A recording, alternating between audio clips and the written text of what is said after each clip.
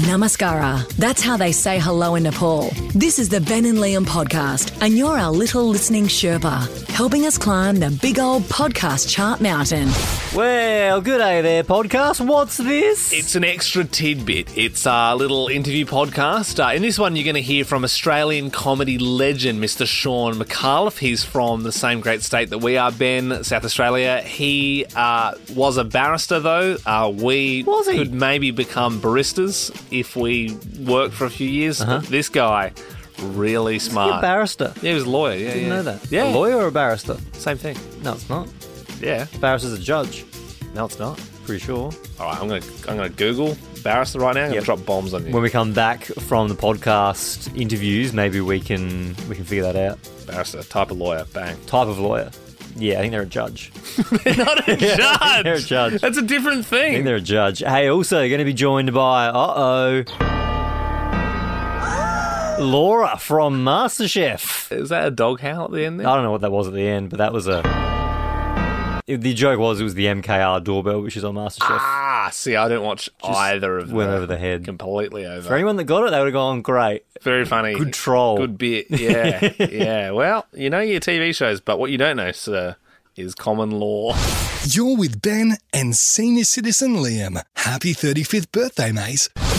Our next guest has been in the comedy scene since before Ben and Liam were born. He's normally talking about your generation, but today he's here to talk a bit more serious for his new series, On the Sauce. Please welcome our favourite comedian disguised lawyer, Sean McAuliffe. Sean, good morning. Ben, Liam, how are you? Now, in the old days, you would have referred to Mad as Hell, but of course, at the news station, I understand you've got to refer to Generation. That's a more commercial prospect. It is true, Yes. but yeah, Mad as Hell, a very good show that Sean does as well on the ABC. Sorry about that subtle dig as well that producer Bell put in there about, you about being the in age. the comedy. On one hand, you've been in it for so long, done such a great job. On the other hand, it could be a dig at your age. So I don't want to throw you off before we kick in. No, I didn't even read it that way. I of course just naturally saw it as a compliment. My longevity. Very good. All right, now, before we kick into this interview, Liam, you want a beer? Oh, yeah, why not? you want a just bit? Okay. pass it over, yeah. Well, what time is it? Yeah, fair enough. So, Sean, what's On the Sauce all about? Quite coincidentally, it is in fact about the very substance that you have just opened there. It's about alcohol. weird, It's not about beer specifically, but it's about right. alcohol. Legally, we'd have to put that beer away because as soon as it touches your lips, we've broken the law. Okay. Yeah. Okay, I'll put that away, but it's also, more specifically about Australia's drinking culture, Sean. Without giving too much away, would you say that we have an unhealthy drinking culture in this country? Well, that's not for me to judge. I mean, I go into this with my eyes open and with no judgment and pushing no barrier because I don't drink. I don't particularly want to visit that on people. This is not a finger-wagging exercise, this documentary series. I was very open to be convinced that it was a good idea or a bad idea. So, Sean, you've never been a drinker at all? Well, I did, but in my younger days, when I was even younger than you are now. Because how old are you guys? What are you, about 40? Yeah. Well, Liam's 35, I'm 26. I'm not. I'm 24, and Ben knows it, but he's peddling this thing that I'm 35 at the moment. Not that there's anything wrong with being 35. When I was about 24, so when I was 10 years younger than Liam is now, and I gave up. I gave up when I was about 24, but I had my first drink at 18, and I was a weekend drunk essentially up until about 24. I never really learned how to drink alcohol without getting drunk, and it didn't take me too much to get drunk. So I wasn't very good at it. And about the time I kind of got engaged to get married and change my jobs and from law to becoming a comedian, I kind of just didn't really think it fitted in. So I don't know about what you guys think about comedy, but it kind of gives you a license to misbehave. Yeah. So I really didn't need to drink anymore. I had a kind of socially sanctioned environment to muck around in and be stupid in without having to go out to the pub. I found it very interesting. I didn't know, for example, that alcohol, the way we process alcohol, that's an evolutionary thing. When you do get drunk, you kind of eat as much as you possibly can. You're quite happy to eat 20 kebabs. Yeah. But apparently that our ancestors didn't eat every day. So they would sort of, if they smelled some ripe fruit that had fallen from a tree, they would they would be attracted to it and they'd eat more of it than they needed. But the alcohol inside that, the fermenting fruit, acted like an aperitif. It just made you hungrier. So you'd end up walking away with a lot more calories and a lot more energy, and you'd use it over the next couple of days. Well, look, I'm sure there's going to be a lot more of those tidbits in the show tonight on The Source. You can check it out on ABC at 8:30. Now, Sean, before we let you go, we've got a game here at Nova we like to play called the Anti-Quiz. We think you'd be perfect for it. Did you want to have a round up next? I'm more than happy. I'll just go put some money in the meter. Awesome. Wrong, get it wrong, you're right if you're wrong, yeah, get it wrong, right if you're wrong, just get it wrong. Now, Sean, let us know if we lose you here, but pretty simple game. All you have to do is get the answer wrong, okay? Yeah, oh, right, I got it. I think I got that. The only difficulty I'll have is that I don't like people underestimating me, so I might be compelled to give you the right answer. And of course I'll lose. I see what you're doing. Okay, well, I'll do my best. I'll do my best to do my worst. Okay, well, we'll put a minute on the clock. The anti-quiz with Sean McAuliffe starts now. What is your name? Ryan Fitzgerald. Can you please spell cat? Yeah, sure. LARPROSCMOY. You're too smart. I don't know what that is. What are you doing right now? Well, I'm hanging by a wire from the roof here in my office. Do a French accent for us. Sure. Hello, yes, I seem to have a sexual problem with the spelling of that nerdy name. I did German. It was German. Say one famous quote from the film Forrest Gump. Sure. I am not an animal, I am a human being. And he says it like that too. That was a pretty good impression. That's pretty good. An air conditioner blows out what? The light. Finish this quote. One small step for man, one giant leap for... The Governor General.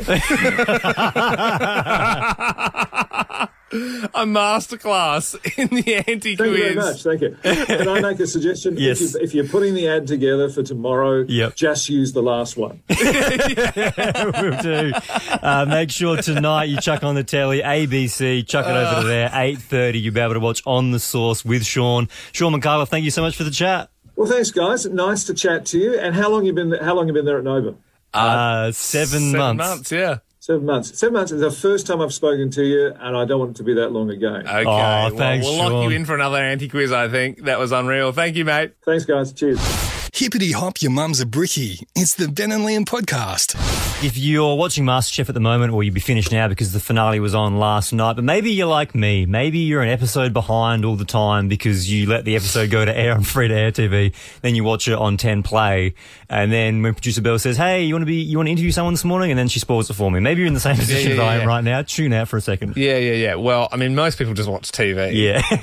But just because you're a grandpa and you like going to bed at 3 p.m. in the afternoon, you need to watch things on 10 Play the next day. But yes, Ben, you're a big fan of MasterChef.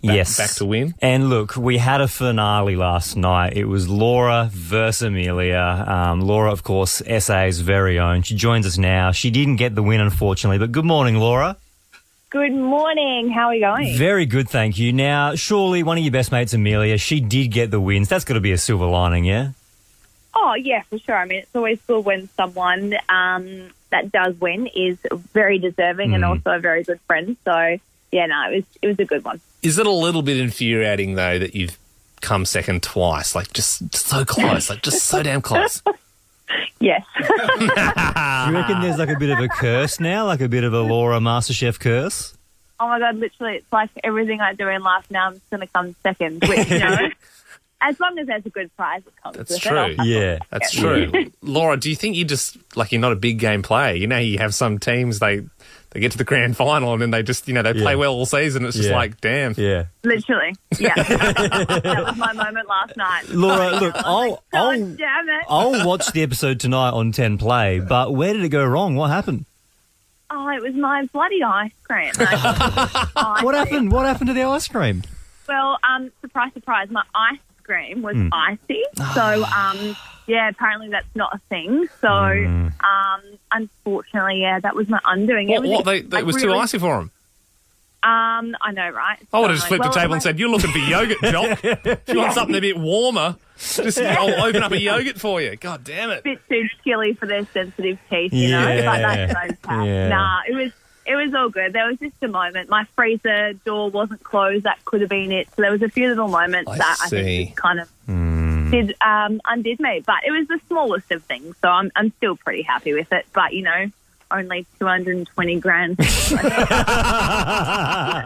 counting those dollars at all. Well, at the moment we are speaking to Laura from MasterChef. Unfortunately, she didn't get the win last night, but Amelia did. Hey, silver lining as well, Laura. You got your restaurant. You've got Nido on King William. But I've heard you're opening up a second one now. What's going on there?